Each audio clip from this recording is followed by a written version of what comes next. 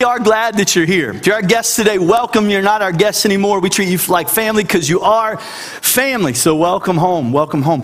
We're diving into the book of Hebrews today, chapter 12, and we're looking at one verse of scripture.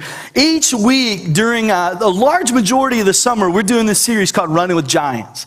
Now, what is that all about? Well, let me read this verse of scripture to you. Maybe it'll make sense. So Hebrews chapter 12, verse 1 says this: "Therefore, since we are surrounded by this great cloud of witnesses, let us throw off everything that hinders us and the sin that so easily entangles us, and let us run with perseverance this race that's marked out for us." So it gives us this idea that we're in this race called life, right?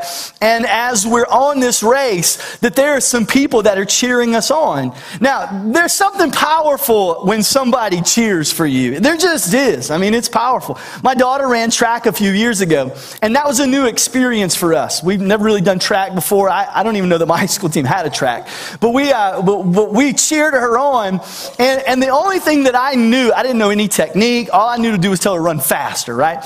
And so my daughter was in, what do they call that? The 4x2 100 thing? I don't know. It's a relay. They put the baton in somebody's hand, and she started out like way around the track.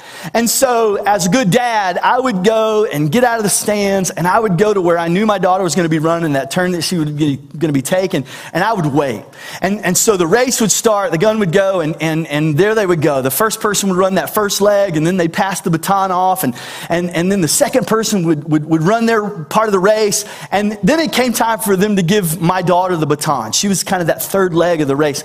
And so as she reached back for that baton, and they put that baton in her hand, I would scream with everything that I had within me. And all I would say over and over, I don't know how I would say this, but I would just say, "Dig, dig, dig, dig, dig, dig." And I would just scream until I knew she couldn't hear me anymore.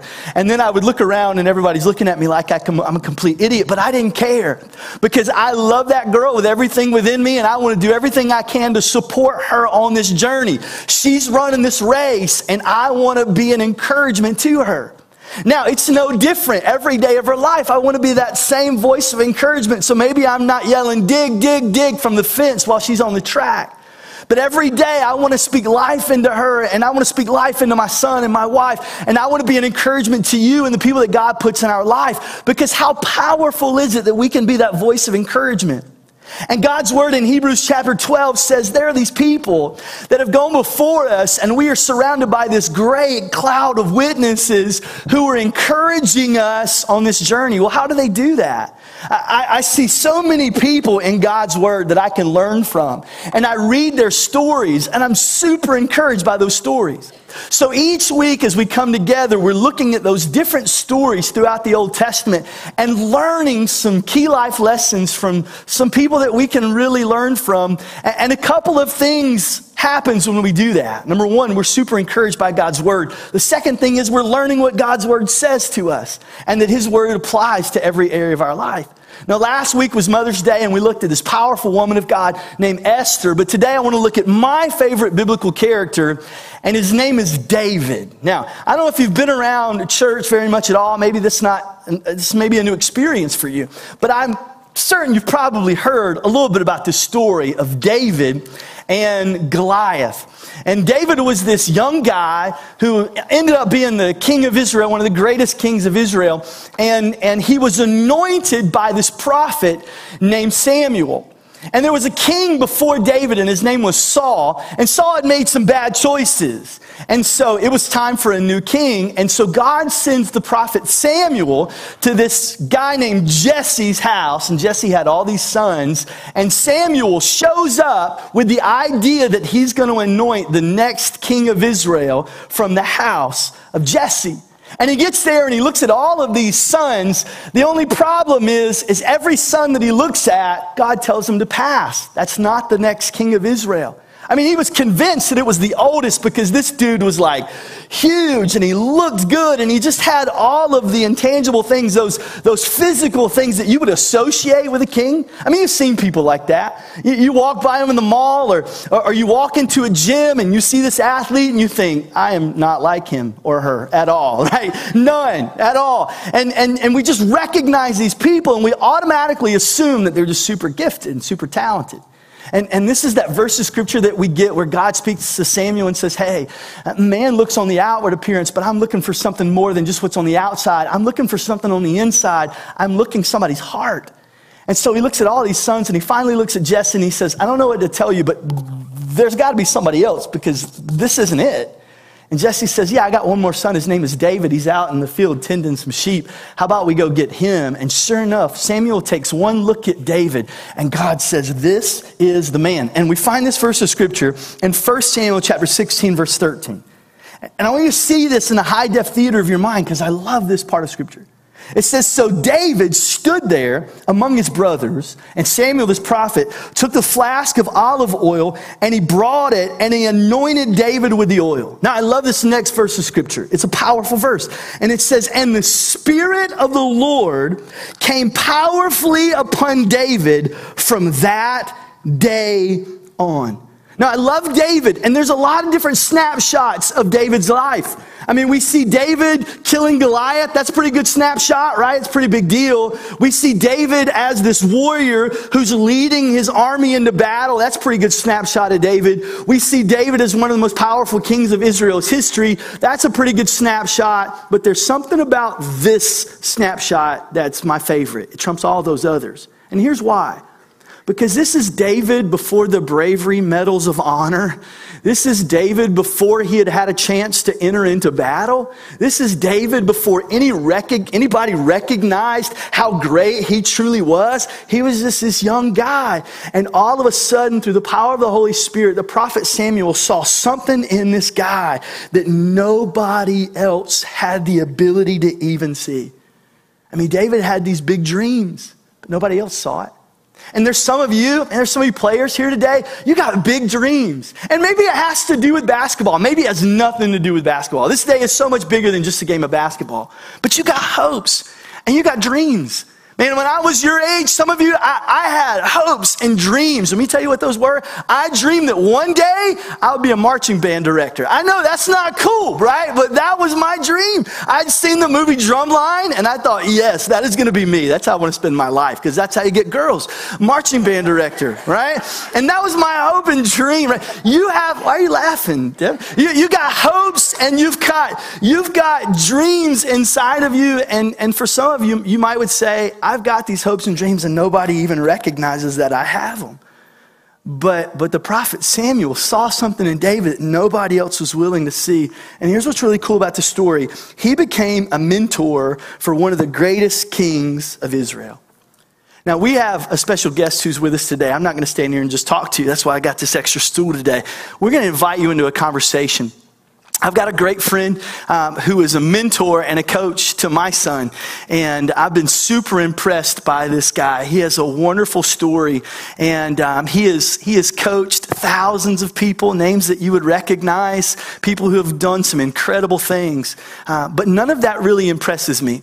What impresses me is that every time I walk into that gym, I see him with another player who has hopes and dreams, and he's willing to see something maybe nobody else sees and invest his life to help these young men and women become everything that God created them to be. I want you to give a big hand to my friend, Coach Mike Hollis. Would you do that right now?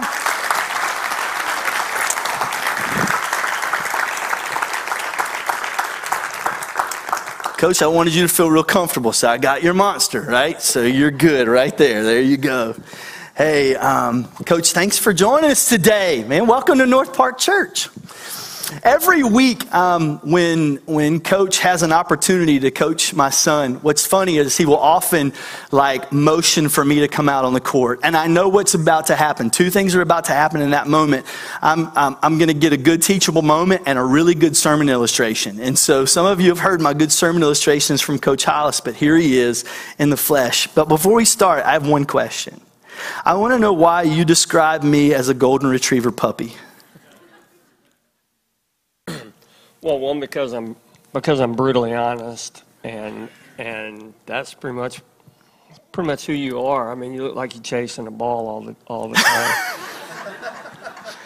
I mean, I got tired listening to your introduction. There was so much energy in there. So, yeah, this is how this is going to go. yeah. This is awesome. Yeah, so I really want to just invite you into a conversation today. We have a lot of great conversations, and it's pretty cool to listen to how you take God's word and break it down for these players in such a way that it applies to whatever it is that they're going through. And it's almost as if you believe God's word applies to every area of our life. Why don't you talk about that? Yeah, it's obvious to me, after dealing with so much humanity. You know, we work with, I don't know, it's 55, 60,000 players from kindergarten through the NBA and then all their families. And the most accurate portrayal that I have of humanity, I find in this book. And the most accurate assessment of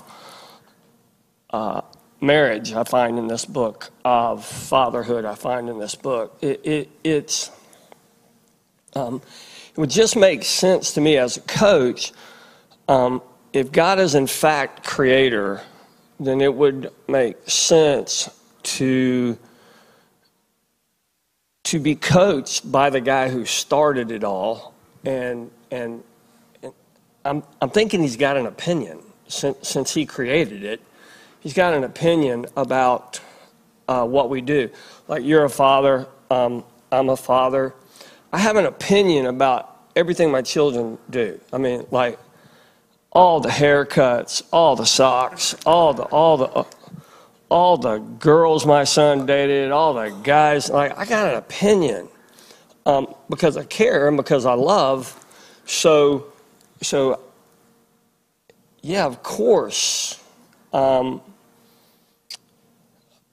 Of course, I think this is where you start, because in a given day, I may coach somebody from 7 years old and finish up with a 32, 33, 34-year-old professional player. That's a wide spectrum. And I think God has an opinion on both bookends. Yeah. Of that journey. So it just makes sense to me that, well, here's the thing. All right. So I know me, and I'm not really impressed, okay? And I can get it twisted. And what I found is taking what God thinks and applying it works. Mm-hmm. It just works. So, what's crazy to me is, so here's David. He's anointed as the next king of Israel. And the Bible says the anointing comes powerfully upon him, right? And I think some of us just automatically assume that in that moment that David was just like thrust into greatness. But the reality was he went back home and kept tending sheep. And I think some of us, I know I'm super guilty of this. I want God to fulfill his promises in my life immediately and overnight. But there's a process that happens for each of us. And whether we're a middle school student or we've been doing this for a long time like me, like, we're in process. Right. Yeah. So in my world, well, let me back up. Look, everybody in this room, okay, I deal with basketball players. But the bottom line is that they're no different than you, because they walk in the door as desiring beings. They are there for a reason, okay? And their approach, they want to know so that they can know how, so that they can do more. Okay, I've never worked with a player that their goal is to be bad at this game, to sit on a bench and wave a towel. Okay, players play. That is what they do. They come in the building wanting that. Okay? And they want to do it better. And I think that's so applicable to us as followers of Jesus. Right? Most players do not have an identity crisis. Players play. Truck drivers drive trucks. Doctors, doctor. Husbands, husband. Christians, what? Like, Jesus never called us Christians. He called us followers. Now I understand that because followers follow. Right? And one of the things that God has shown me how to do with these players is I think most of us have a wallet-sized picture of ourselves because we have a wallet-sized picture of God. Meaning God is creator, God has an opinion. He created us for his pleasure. Right? And I dare say that most of you in this room, if I coached you like you talk to yourself, you would fire me. Right? Because most of us in this room are really, really, really difficult on ourselves. And we say things to ourselves that God himself doesn't say to us. Right? Like that's how we coach ourselves. Well, so a few years ago, I actually read the New Testament. And God had challenged me with, like, I didn't really know who he was. So I undertook this exercise. I circled everything that God called himself through his writers. And he made reference to himself, and he called himself something 3,379 times in the New Testament. And then, oh, wow. And, so you counted them all? Well, I wrote them all down. Not only did I count. And that's pretty cool because, like, for me, because I'm in a profession, like math is not my strong suit, so I found a profession where all I got to do is count by ones, twos, and threes. And yeah, I'm good to go. Every now and then, a little multiplication, a little division, but none of that trigonometry, algebra stuff where I pull a brain muscle and think with a limp for the rest of the day. Okay, so I wrote all of those down. And then I wondered, okay, so God calls himself something, but that's a position, right? That's a role, that's a title. And it dawned on me that all roles, positions, and titles have a process, meaning they have a set of actions. Yeah. Right? Because players play. Right?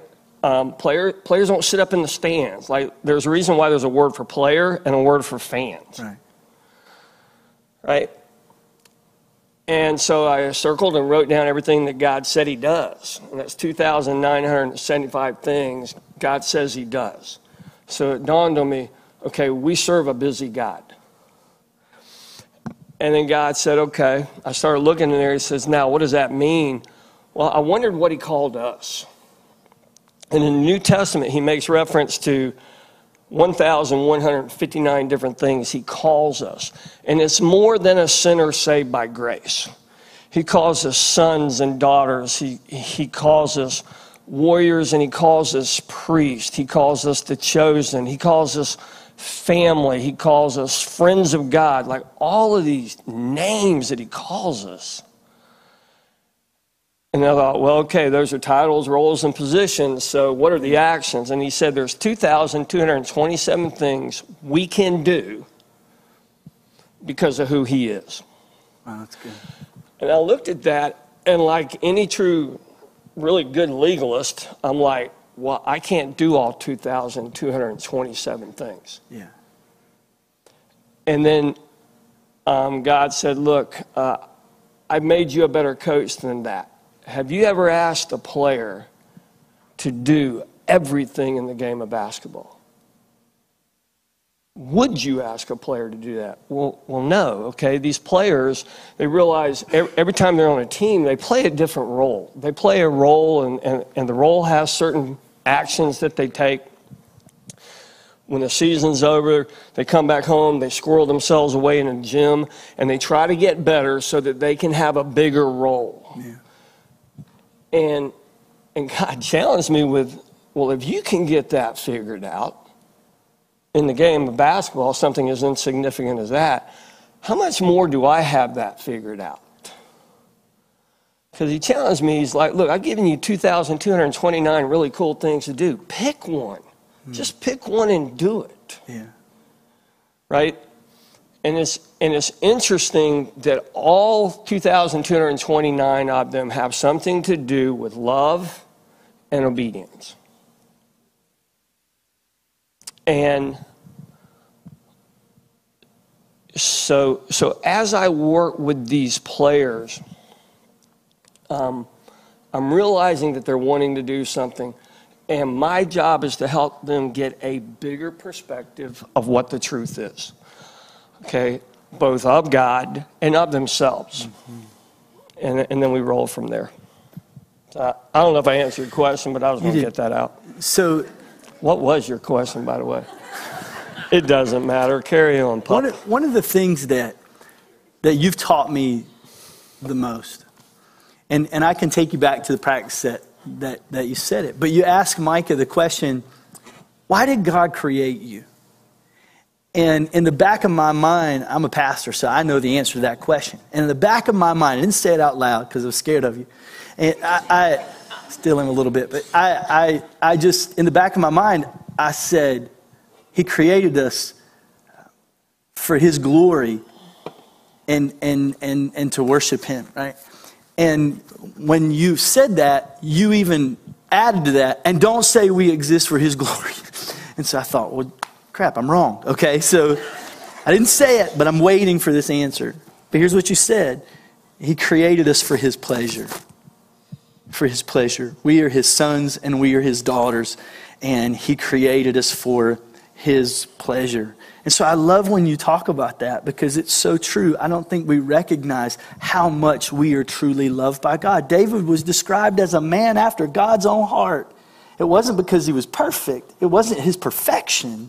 It was because he was what? Why was he described as a man after God's own heart? Yeah,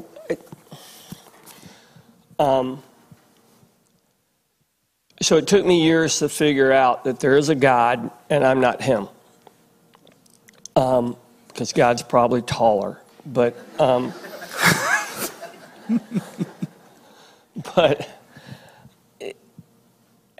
as I've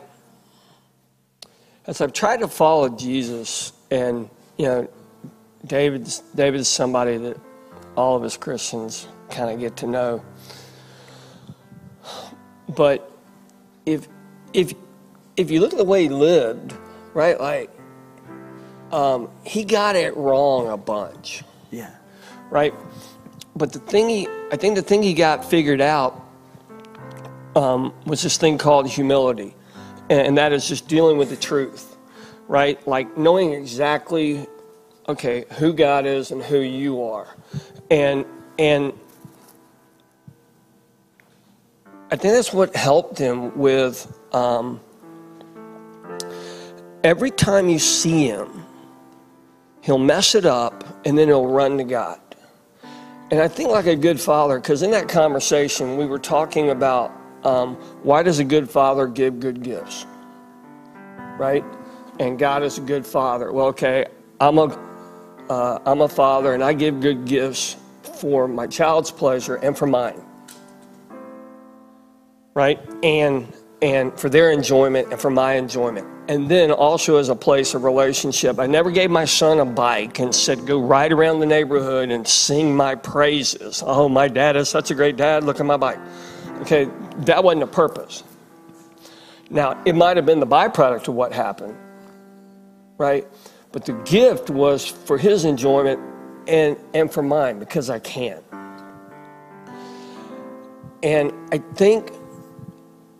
think in there the humility of just recognizing that God is a good God. He is not out to ruin anybody's party. Okay.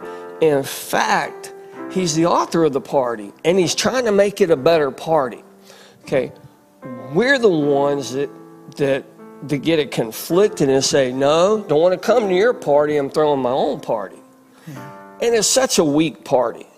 Okay, I mean, it's founded on selfishness and self-centeredness and all of these little things where I'm at the center of it, when in reality there's this bigger party where Jesus is at the center of it, and where he is, there is love. And now we actually really understand, we can know how to love each other. We can know how to walk humbly before God in an attitude of love. And it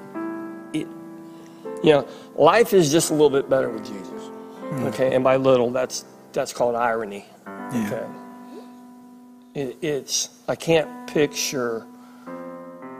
cannot picture what life would be, how shallow it would seem apart from God. I'm thankful for you, Coach. Well, you need to get out more. I sent Coach a pretty encouraging text one day. Wish I had it to read to you. It's pretty lengthy. And I told him that I was thankful for the way he had invested in players and athletes, and my son included. And it was nothing short of a pretty amazing thing how he could turn a basketball gun, which is equipment that we use in a court, into a pulpit. And I said, thanks for your investment, Pastor Hollis. His response back was a Star Wars emoji that said, yeah, let's go with that. You don't know how to take a compliment. But I'm thankful for the way that you lead with love. I've got a friend, Jim Fischetti, who wrote a book about vision. And he said great leaders communicate often. And we communicate with clarity, and we live with passion, and then we hold people accountable. And you do that as well as anybody.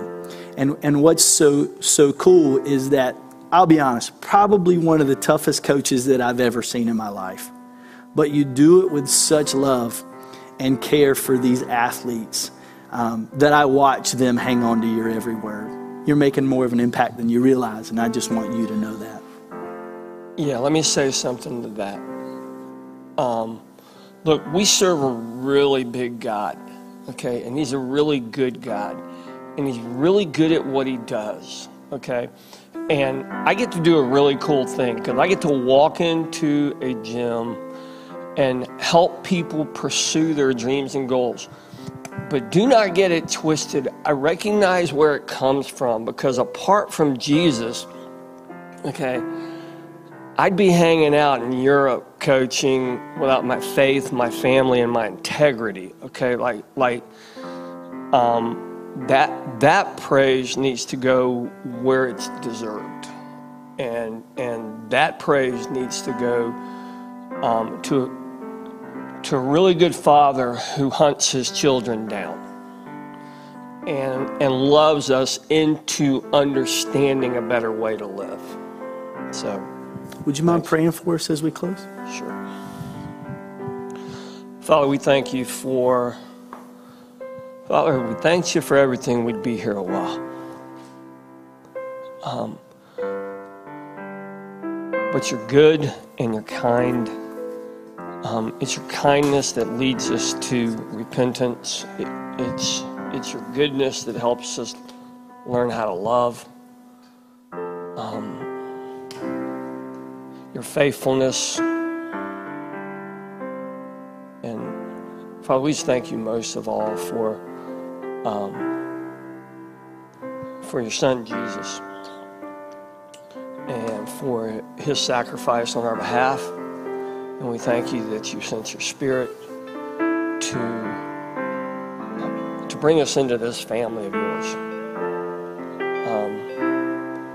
Father, I pray that your Spirit would use the muddled words we spoke today and just do that coaching that you do really well. And it's in Jesus' name I pray, amen. Amen. Coach, you think you could improve my basketball skills? I'm good, but I'm not God. I figured that'd be the response. Let's give Coach Hollis a big hand. Thank you so much, Coach. I appreciate it, man. I appreciate you. Anybody want to play basketball today? Yeah. So we're going to get out of the way. But here's what I want you to do. I want you to know that we're so thankful that you came today. These guys are going to come in just a couple of minutes and give you some more instructions. But as soon as service is over, if you're one of our athletes that are going to be playing, we're going to go downstairs to the main gym and we're going to have a quick powwow down there to give you some more instructions. The concession stand is going to be open. We'd love for you to stay and have lunch with us and watch some basketball games. And despite Coach Hollis's belief in me, I'm actually going to play on a team today. So we're going to have a great time. We're going to have our opportunity for you to worship and giving today. Our team is going to come in just a couple of moments, and we want to give you an opportunity to invest in the mission to build lifelong followers of Jesus. If you're our guest today, there's no pressure for you to give. This is our way to worship the Lord today and invest in the mission that He's given to us. But right now, let's pray as we prepare.